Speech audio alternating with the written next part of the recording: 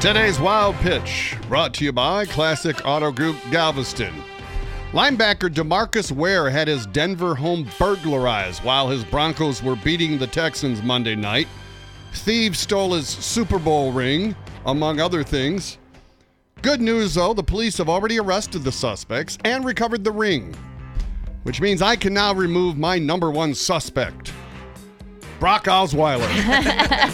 Look at the clues. He didn't show up Monday night.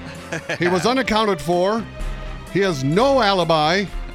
He disappeared for long stretches of the game. Where was he? We don't know. He could have been burglarizing that house. That's today's Wild Pitch.